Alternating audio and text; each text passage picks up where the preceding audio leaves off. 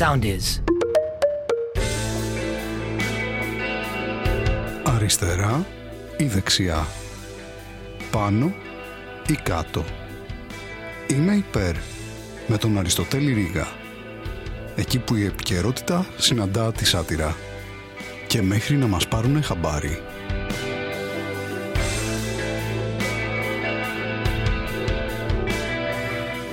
Χαίρετε φίλες και φίλοι, επειδή κάποια κουβέντα έχει ανοίξει τώρα τελευταία με τις φετινές φωτιές, θα ήθελα να το συζητήσουμε λίγο το θέμα, αν θέλετε κι εσείς. Και καταρχάς να ξεκαθαρίσω ότι είμαι υπέρ της συζήτησης, έτσι, ωραία, γιατί δεν ξέρεις. Ας δούμε τα δεδομένα. Τα δεδομένα είναι τα εξής. Το φετινό καλοκαίρι, το καλοκαίρι στο μεταξύ, φοβερή εποχή, είναι η καλύτερη εποχή του χρόνου, το καλοκαίρι. Φέτος δεν ήτανε, είναι του χρόνου. Το λέει, είναι η καλύτερη εποχή του χρόνου.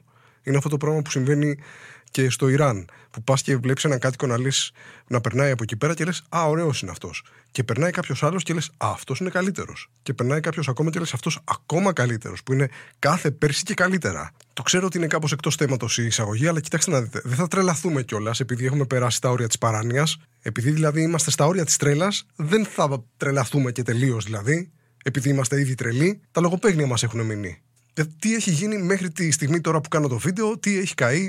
Έχει καεί η μισή Ρόδος. Είχαμε μια πυρκαγιά στο Βόλο που έχει κάψει μια αποθήκη πυρομαχικών αεροδρομίου. Έχουν φύγει τα F-16, έχουν σηκωθεί και έχουν φύγει και έχουν πάει σε άλλο αεροδρόμιο επειδή τα κυνηγούσε η φωτιά. Και πήγανε σε άλλο αεροδρόμιο και πήγε πάλι εκεί η φωτιά, λες και τους χρωστούσαν λεφτά. Που ήταν η φωτιά, όπου και να πάτε θα σας βρούμε, ρε. Είχαμε F-16 πρόσφυγες, το καταλαβαίνετε. Είχαμε φωτιά στη Βιωτία, είχαμε φωτιά στη Σκύρο, φωτιά στην Κέρκυρα, φωτιά στην Πάρνηθα, φωτιά στη Θράκη. Το μόνο που δεν έχει πάρει φωτιά μέχρι στιγμής είναι τα Σαββατόβραδα. Έχουν καεί τη στιγμή που κάνω το βίντεο γύρω στο 1.200.000 στρέμματα. Και δεν θα ήθελα να επεκταθώ στο θέμα, αλλά κυρίως δεν θα ήθελα το θέμα να επεκταθεί από μόνο του. Και ποιος φταίει για τις φωτιές? Ας πάρουμε τα πράγματα από την αρχή. Ποιος φταίει για τις φωτιές? Ξεκάθαρα ο Προμηθέας. Ο πρώτος άνθρωπος που ήταν delivery. Που ό,τι ήθελε το προμήθευε. Ο Προμηθέας, το λέει το όνομά του. Που πήρε τη φωτιά από τους θεούς και την προμήθευσε στους ανθρώπους. Και τι κάνανε αυτοί? Ορίστε, να τα αποτελέσματα. Αμέσως μετά, στη δεύτερη θέση ρεαλιστικότητας, είναι η τετραετία 2015-2019. Αυτή φταίει για τις φωτιές τώρα. Το 2023 ξεκάθαρα φταίει η τετραετία 2015-2019. Και, προφανώς και να μην το ξεχάσω, αυτός ο ένας μήνας της υπηρεσιακής κυβέρνησης μετά τις εκλογές. Δηλαδή αυτό ήταν τραγικό. Εκεί χάθηκε η μπάλα. Και για να πάμε και στη ρίζα του κακού, φταίει το γεγονός ότι έφυγε ο Στράτος Διονυσίου. Γιατί έφυγε ο Στράτος και τι έκανε το κράτος? Παρέλυσε. Που εγώ αυτό το πράγμα το άκουγα, φίλε, έφυγε ο Στράτος και παρέλασε το κράτος. Ότι δηλαδή έφυγε ο Στράτος και βγήκαμε όλοι στον δρόμο να κάνουμε παρέλαση. Το οποίο είναι πιο λογικό. Σε εκείνη την τετραετία λοιπόν την αποφράδα έγινε αυτό το πράγμα με την πυρκαγιά, ας πούμε, ένα αποτρόπαιο πράγμα με νεκρούς, το οποίο ακόμα είναι μονάδα μέτρησης τραγωδίας. Το λέμε, αυτή η πυρκαγιά ισούται με τόσο επί 2, ας πούμε, μάτι. Και τι έγινε μετά? Βεβαίως και οι υπεύθυνοι οδηγήθηκαν στη δικαιοσύνη. Η υπουργός δικάστηκε. Εννοείται. Αθώθηκε βέβαια. Αλλά δεν έχει σημασία. Και οι υπεύθυνοι εκεί της πυροσβεστικής τι έγινε? Καθαρέθηκαν, ξυλώθηκαν. Και μετά ήρθε η επόμενη κυβέρνηση και λέει: παιδιά, τέτοια τεχνογνωσία, πού θα ξαναβρούμε? Και τους πήρε και τους προήγαγε. Γιατί παρέλυσε το κράτος, αλλά όχι η κυβέρνηση. Η κυβέρνηση ξέρει πάρα πολύ καλά τι κάνει. Γιατί η κυβέρνηση είναι κοντά στον πολίτη, είναι κοντά στο λαό. Λέει: σας ακούμε, μιλάτε, σας ακούμε. Νουδοτέ. Λέει: πόσες φορές εσείς στην καθημερινή σας ομιλία είπατε, ας πούμε, ξέρω εγώ, πω φίλε μου, σήμερα είσαι φωτιά? Πόσες φορές ο καθένας έχει πει θα του ρίξω στάχτη στα μάτια? Πόσες φορές έχει πει ο καθένας εδώ ο κόσμος καίγεται κτλ. Δηλαδή τα άκουσα αυτά τα πράγματα. Το αφουγκράστηκε αυτό το πράγμα η κυβέρνηση και λέει: αυτό θα το διορθώσουμε. Δηλαδή είναι δυνατόν να λες εσύ εδώ ο κόσμος καίγεται και να μην υπάρχει μια ρεαλιστική απεικόνηση, να μπορείς να ξέρεις τι σημαίνει αυτό? Να λες θα του ρίξω στάχτη στα μάτια και να μην υπάρχουν στάχτες. Δηλαδή να πρέπει να καπνίσεις, να γεμίσεις ένα τασάκι, ας πούμε, για να κάνεις τη δουλειά σου. Πόσες φωτίτσες έχετε κάνει, ας πούμε, ξέρω εγώ, αντιδράσεις στο Instagram? Δηλαδή θα τα αφήσουμε όλα στην ιδιωτική πρωτοβουλία? Όχι βέβαια. Εκεί το θέλουμε το κράτος για τα σοβαρά. Δεν έχουμε, λέει, μέσα δασοπυρόσβεσης. Ποιος το λέει αυτό? Και η θάλασσα τι είναι? Τι την έχουμε τη θάλασσα? Έχουμε τη μεγαλύτερη ακτογραμμή γενικά από χώρες που έχουν λιγότερη ακτογραμμή από εμάς. Τι θα την κάνουμε την ακτογραμμή? Θα την αφήσουμε έτσι ανεκμετάλλευτη να είναι η βαριά βιομηχανία της χώρας? Θα την γεμίσουμε εξαπλώστρα ομπρέλα μέχρι εκεί που φτάνει το μάτι? Πάλι το λογοπαίγνιο. Όχι βέβαια, θα την κάνουμε και μέσω πυρόσβεσης. Ποιος σας φταίει που δεν έχετε βάλει θάλασσα μέσα στα βουνά να πηγαίνουν οι φωτιές να σβήνουν? Και ορίστε που το κάνατε και θέμα με τις ξαπλώστρες εκεί πέρα, ας πούμε, που ήταν μέσα στο νερό. Δεν είναι απλές ξαπλώστρες, είναι σωστικά μέσα. Πας εκεί, έρχεται η φωτιά, σβήνει.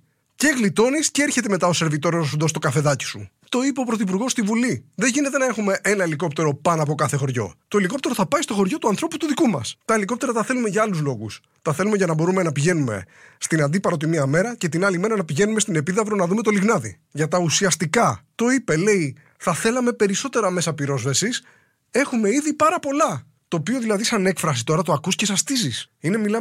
Είναι αριστουργηματικό αυτό το πράγμα. Είναι επίπεδου, συγγνώμη που άργησα, δεν ήθελα να έρθω. Είναι μια ατάκα μνημείο του παγκόσμιου πολιτισμού που αξίζει να μείνει αθάνατη. Αθάνατη, βέβαια, σαν να είναι πιλότος σε καναντέρ. Γιατί εδώ το δύσκολο δεν είναι το να μείνεις αθάνατο, είναι το να μείνεις ζωντανός. Δηλαδή, αν το ήξερε αυτό ο Αχιλλέας, θα πήγαινε στον Τροϊκό Πόλεμο εκεί πέρα στην πρώτη μάχη, πάρ' τον κάτω. Αθάνατος. Ορίστε, ούτε δουλειά, ούτε τίποτα. Φυσικά και ήμασταν έτοιμοι να το αντιμετωπίσουμε αυτό το πράγμα. Έφτασε η φωτιά στην Αλεξανδρούπολη στο νοσοκομείο. Τι κάναμε? 2 κινήσεις απλές που ήμασταν προετοιμασμένοι για αυτές. Πήραμε τα βρέφη και τα πήγαμε στην Καβάλα. Τα πήραμε από ένα νοσοκομείο που είχε θερμοκοιτίδες και τα πήγαμε σε ένα άλλο νοσοκομείο το οποίο δεν είχε θερμοκοιτίδες. Και τι να τις κάνουν τις θερμοκοιτίδες με τόση ζέστη? Και δεν είναι φοβερή αυτή η εμπειρία σε εκείνη την ηλικία, εκεί που διαμορφώνεσαι από τις πρώτες εμπειρίες της ζωής σου? Δεν είναι πολύ χρήσιμο να αποκτήσεις αυτό το πράγμα, το να πρέπει να φύγεις από το μέρος που γεννήθηκες, άρον, να πας κάπου αλλού και να σου πούνε, ξέρεις κάτι, εδώ δεν σε θέλουμε, έχουμε δικά μας βρεφάκια. Κλειστή η πόρτα. Να γυρίζετε πίσω εκεί που γεννηθήκατε. Μα εκεί καίγεται. Δεν μας νοιάζει. Εμείς έτσι κάνουμε εδώ πέρα. Και η δεύτερη κίνηση φοβερή, τώρα μιλάμε για φοβερή κίνηση, ήταν που πήρε τους ασθενείς από το νοσοκομείο και τους πήγε στο πλοίο της γραμμής.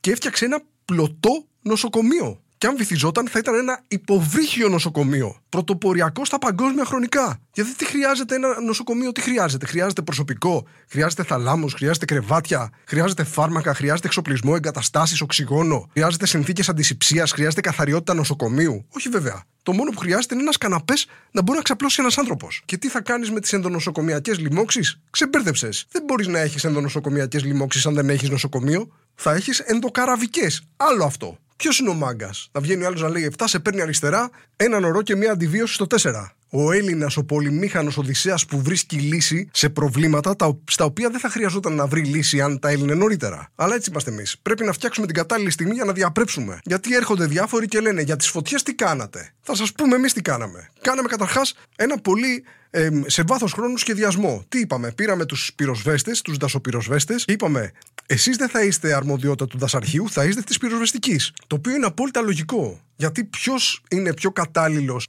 άνθρωπος για να σβήνει φωτιές στο δάσος, να ξέρει, ας πούμε, να καθαρίζει το δάσος από τα ξερά, να περιποιείται τα ξύλα, να φτιάχνει αντιπυρικές ζώνες, να κάνει διαχείριση υδάτων? Ποιος? Ο δασικός? Όχι βέβαια. Ο άνθρωπος που τον παίρνει τηλέφωνο για να έρθει να σε απεγκλωβίσει από το ασανσέρ. Αυτός είναι. Και μετά υποστελεχώσαμε και τις δύο υπηρεσίες και μετά, σαν να μην φτάνει αυτό το γραφειοκρατικό πράγμα που φτιάξαμε, αφήσαμε και εξοπλισμό από το 1970. Για τις φωτιές τι κάνατε? Ορίστε. Αυτό κάναμε. Είναι σαν να λες τι κάνεις για τον πονοκέφαλο. Πίνω την προηγούμενη μέρα. Και κατέληξαν δηλαδή να στηρίζονται αυτές οι υπηρεσίες σε εποχικούς υπαλλήλους, εποχικούς δασοπυροσβέστες, οι οποίοι δουλεύουν για λίγο και μετά απολύονται. Με τεράστια κενά στους οργανισμούς τώρα αυτών των υπηρεσιών. Που πήγαν οι άνθρωποι να διαμαρτυρηθούν και τι έκανε το κράτος? Τους αντιμετώπισε αντίστοιχα και αναλογικά, όπως έπρεπε. Δηλαδή, βγήκαν οι δασοπυροσβέστες οι εποχιακοί να διαδηλώσουν και τα ΜΑΤ τους πλάκωσαν στο ξύλο, τους έριξαν ξύλο δηλαδή και μετά τους κατέβρεξαν και με την άβρα. Γιατί ακριβώς αυτό το πράγμα. Τους ρίχνεις ξύλο βρεγμένο. Αρπάζει το βρεγμένο ξύλο? Όχι βέβαια, γιατί ήταν λίγο αρπαγμένοι αυτοί οι άνθρωποι. Λένε θα κάνουμε κατάσβεση. Κάει και το δάσος της Δαδιάς. Ποιος να το περίμενε ότι το δάσος της Δαδιάς χρειάζεται προστασία από τη φωτιά? Ποιος να μας το έλεγε αυτό το πράγμα? Πού να το φανταστούμε εμείς ότι το δάσος που δίνει ξύλα για να τα κάνουμε πυρσούς θα έπαιρνε φωτιά και ότι θα ήθελε και πυροπροστασία? Γιατί ξέρετε τι είναι χειρότερο από το να καίγεται ένα 3.000ετές δάσος που είναι καταφύγιο ειδών σπάνιων που είναι υπό απειλή ή υπό εξαφάνιση? Χειρότερο από αυτό το πράγμα είναι το μισθολογικό κόστος των πυροσβεστών. Αυτό δεν μπορούμε να το ανεχτούμε. Εκεί θα βάλουμε τη γραμμή. Συγκεκριμένα όμως πυροσβεστών, γιατρών και νοσηλευτών. Γιατί όχι γενικά το μισθολογικό κόστος, αυτό δεν είναι θέμα γενικά. Έχουμε ας πούμε 54.000 αστυνομικούς και 10.000 ιερείς. Είμαστε, γιατί το κάνουμε αυτό? Για να είμαστε προφυλαγμένοι απέναντι σε κάθε κίνδυνο που μπορεί να αντιμετωπιστεί με την προσευχή και μετά προφυλαγμένοι απέναντι στη συνειδητοποίηση ότι δεν υπάρχουν πάρα πολλοί τέτοιοι. Και πραγματικά είναι απαραίτητη, παιδιά, η αστυνομική είναι απαραίτητη. Πήρε φωτιά η Ρόδος. Τι κάναμε? Στείλαμε αστυνομικούς. Το λογικό δηλαδή. Και τι κάνανε οι αστυνομικοί? Τη δουλειά τους. Πήγε ο άλλος να σβήσει τη φωτιά, ας πούμε, ένα βιτίο με νερό. Τον σταμάτησε ο αστυνομικός, του λέει άδεια δίπλωμα. Του λέει μα πάω να σβήσω τη φωτιά. Άδεια δίπλωμα. Πάρε την άδεια εδώ και προσπάθησε να τη διπλώσεις. Μπορείς? Και τον έγραψε. Είναι απαραίτητη, παιδιά, βλέπετε τι γίνεται στη Θράκη χωρίς την αστυνομία. Που ο άλλος, ας πούμε, πήρε την πρωτοβουλία μόνος του άνθρωπος. Μόνος του λέει δεν υπάρχει αστυνομία, δεν πειράζει, θα το κάνω εγώ. Αναγκάστηκε ο άλλος μόνος του να βγει στο δάσος να μαζέψει κομμάτια. Κομμάτια τα είπε, έχει σημασία η λέξη. Ότι βγαίνεις εσύ, ας πούμε, να πας έξω να διασκεδάσεις και πας στον DJ, του λες παίζεις αυτό το αγαπημένο μου κομμάτι. Και έρχεται ο DJ και σου φέρνει έναν άνθρωπο. Και τον βλέπεις και λες ναι, αυτό εννοούσα. Θέλω έναν άνθρωπο που δεν έχει στον ήλιο μοίρα. Αυτό είναι το αγαπημένο μου κομμάτι. Βγήκε λοιπόν αυτός ο άνθρωπος εκεί και στίβαξε σε μια κλούβα αδιαφανή άλλα κομμάτια. Εκεί και όταν μετά τον σταμάτησαν, γιατί ο ίδιος τα έβγαλε στο ίντερνετ αυτά τα πράγματα. Τον σταμάτησαν και λέει α, ήταν αυτοί εδώ πέρα, μου κάνανε, πήγαιναν να κάψουν. Και πραγματικά επενέβη η δικαιοσύνη όντως εκεί και σύμφωνα με μια δήλωση του εισαγγελέα, ο οποίος ποτέ δεν κάνει δηλώσεις, βρέθηκαν λέει στοιχεία που επιβεβαιώνουν τις κατηγορίες αυτού του ανθρώπου, ο οποίος ήταν κατηγορούμενος, αλλά κατηγόρησε τους άλλους που είχε μέσα στο φορτηγό του. Και τελικά μετά από έρευνα δεν βρέθηκε κάτι. Αυτοί οι άνθρωποι απελευθερώθηκαν και επίσης απελευθερώθηκε και αυτός που τους μάζεψε. Γιατί είναι οκ. Δεν μπορείς πλέον να βγαίνεις στον δρόμο, να βλέπεις πράγματα εκεί που δεν σ' αρέσουν, να τον μπουζουριάζεις αυτόν τον άνθρωπο εσύ μόνος σου και να τον βάζεις σε μια κλούβα και να τον κάνεις βόλτα. Είναι οκ.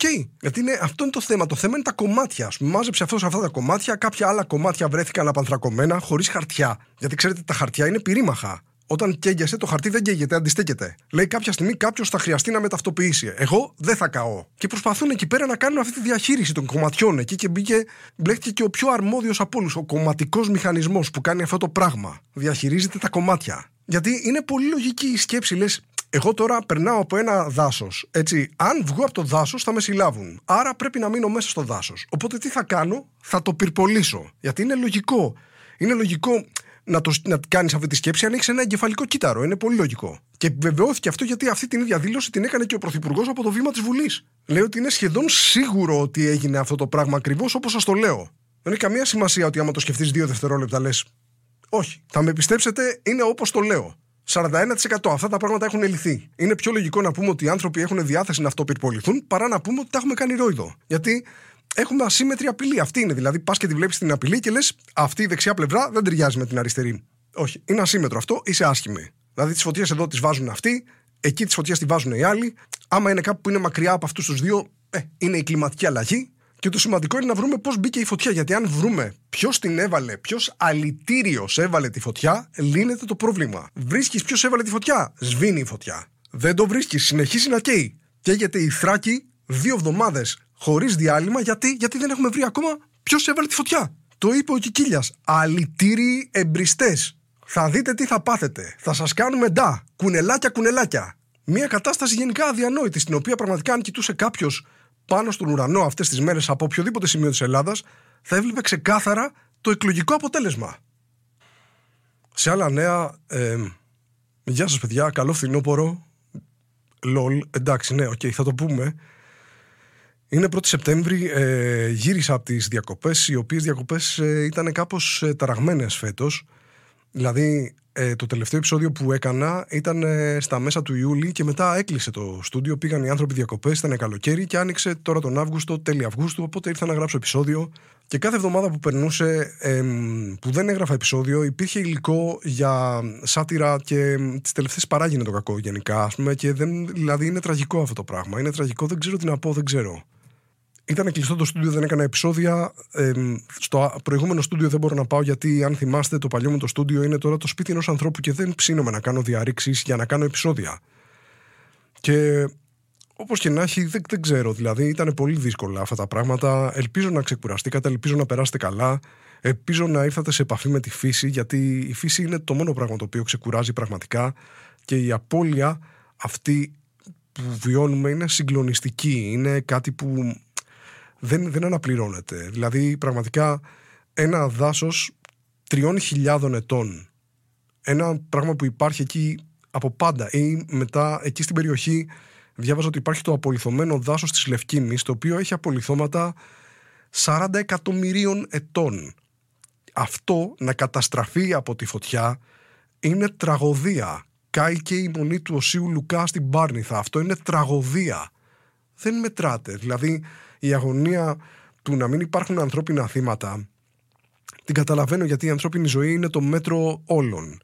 Αλλά δεν είμαστε μόνοι στον πλανήτη. Και βασικά, όχι, εμείς είμαστε παραδοχοί, είμαστε πολύ καινούργιοι επισκέπτες. Η ζωή υπήρχε πολύ πριν από εμάς και θα υπάρχει και μετά από εμάς.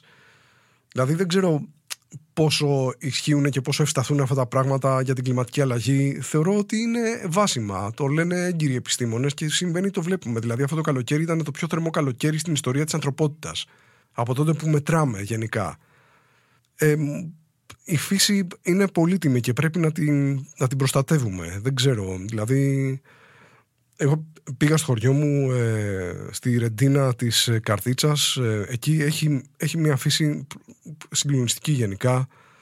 Δεν σας λέω να πάτε, γιατί καλύτερα είμαστε μόνοι μας. Και τον Ιούλιο είχα μια παράσταση στον Άγιο Βασίλειο, εκεί στο Ρίο, στα τέλη Ιουλίου, η οποία είχε πολύ πλάκα. Δηλαδή ήταν μια παράσταση πολύ ιδιαίτερη. Εκεί το μαγαζί αυτό, το Μαρόγια, στηρίζει την κομμωδία εδώ και πολλά χρόνια. Είναι ένα beach bar και έχω παίξει ακόμα 2 φορές εκεί πέρα και οι παραστάσεις ήταν καλές γενικά. Έτσι, κάπως συντονιστήκαμε με το κοινό της Πάτρας, το έχουμε αυτό. Αυτή τη φορά έγινε το εξής: το μαγαζί μεγάλωσε, πήρε και το διπλανό, και αυτό έχει σαν αποτέλεσμα να παίζω σε ένα χώρο ο οποίος είναι πολύ μεγάλος για να υπάρξει πραγματική και ουσιαστική σύνδεση με το κοινό. Γιατί είναι έξω, είναι beach bar. Υπήρχαν γύρω στα 100 άτομα ή και παραπάνω, τα οποία, ξέρετε, πάνε, πίνουν, τρώνε, μιλάνε, και είναι δύσκολο να πάρεις την προσοχή αυτών των ανθρώπων σε ένα περιβάλλον ανοιχτό.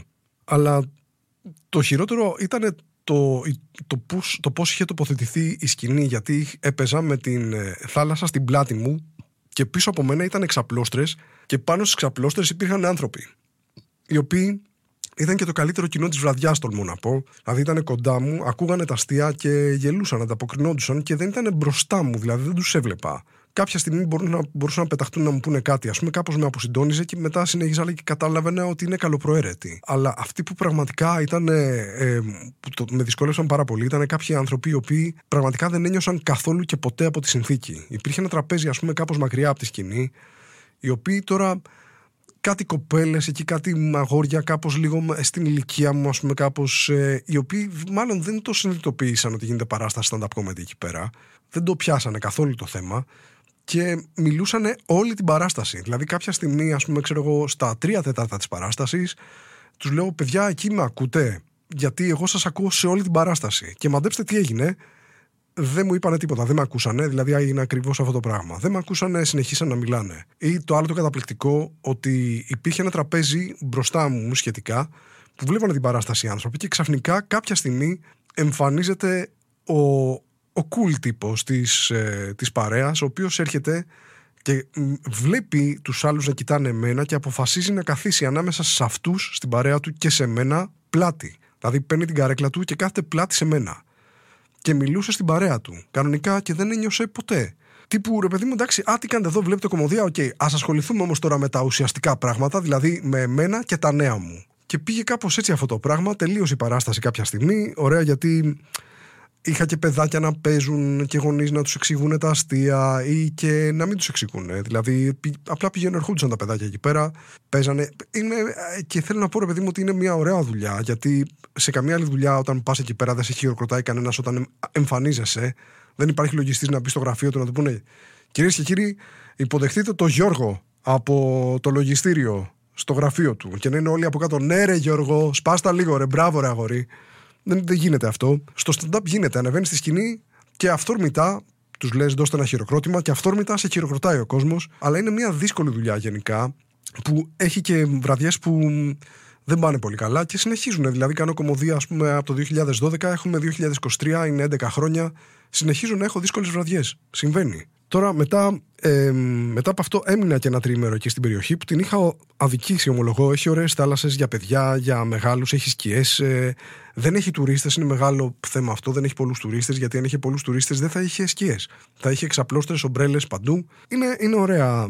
Καταλαβαίνω και το δράμα αυτών των ανθρώπων, βέβαια, απ' την άλλη, οι οποίοι ζουν σε μέρη ανήλιαγα, με βροχές κτλ. Και λένε: ξέρεις κάτι, έχω μια ευκαιρία το χρόνο να πάω σε κάποιο μέρος στο οποίο έχει λιακάδα, έχει διεφθαρμένη κυβέρνηση, συστημική διαφθορά και γενικά έχει αποτύχει η οικονομία και η κοινωνία. Και οπότε θα το κάνω έτσι, θα πάω εκεί. Τώρα, για τη σεζόν φέτος έχω κάποιες παραστάσεις έτσι γενικά δεξιά-αριστερά. Αλλά το σημαντικό που θέλω να σας πω είναι ότι έχω κανονίσει να βιντεοσκοπήσω και το όνομα αυτού το Σάββατο 21 Οκτωβρίου στο Arc Stage, είναι στο Γκάζι από κάτω κάπου ένα μαγαζί, είναι live μαγαζί. Υπάρχουν εισιτήρια γι' αυτό στο Viva. Μία παράσταση θα γίνει, θα βιντεοσκοπηθεί και αυτό, δεν έχω κάτι άλλο να σας πω για εσάς που είστε στην Αθήνα. Αυτό θέλω να πω, να είστε καλά, να προσέχετε τον εαυτό σας και να τα πούμε και κάποια στιγμή από κοντά. Είμαι υπέρ.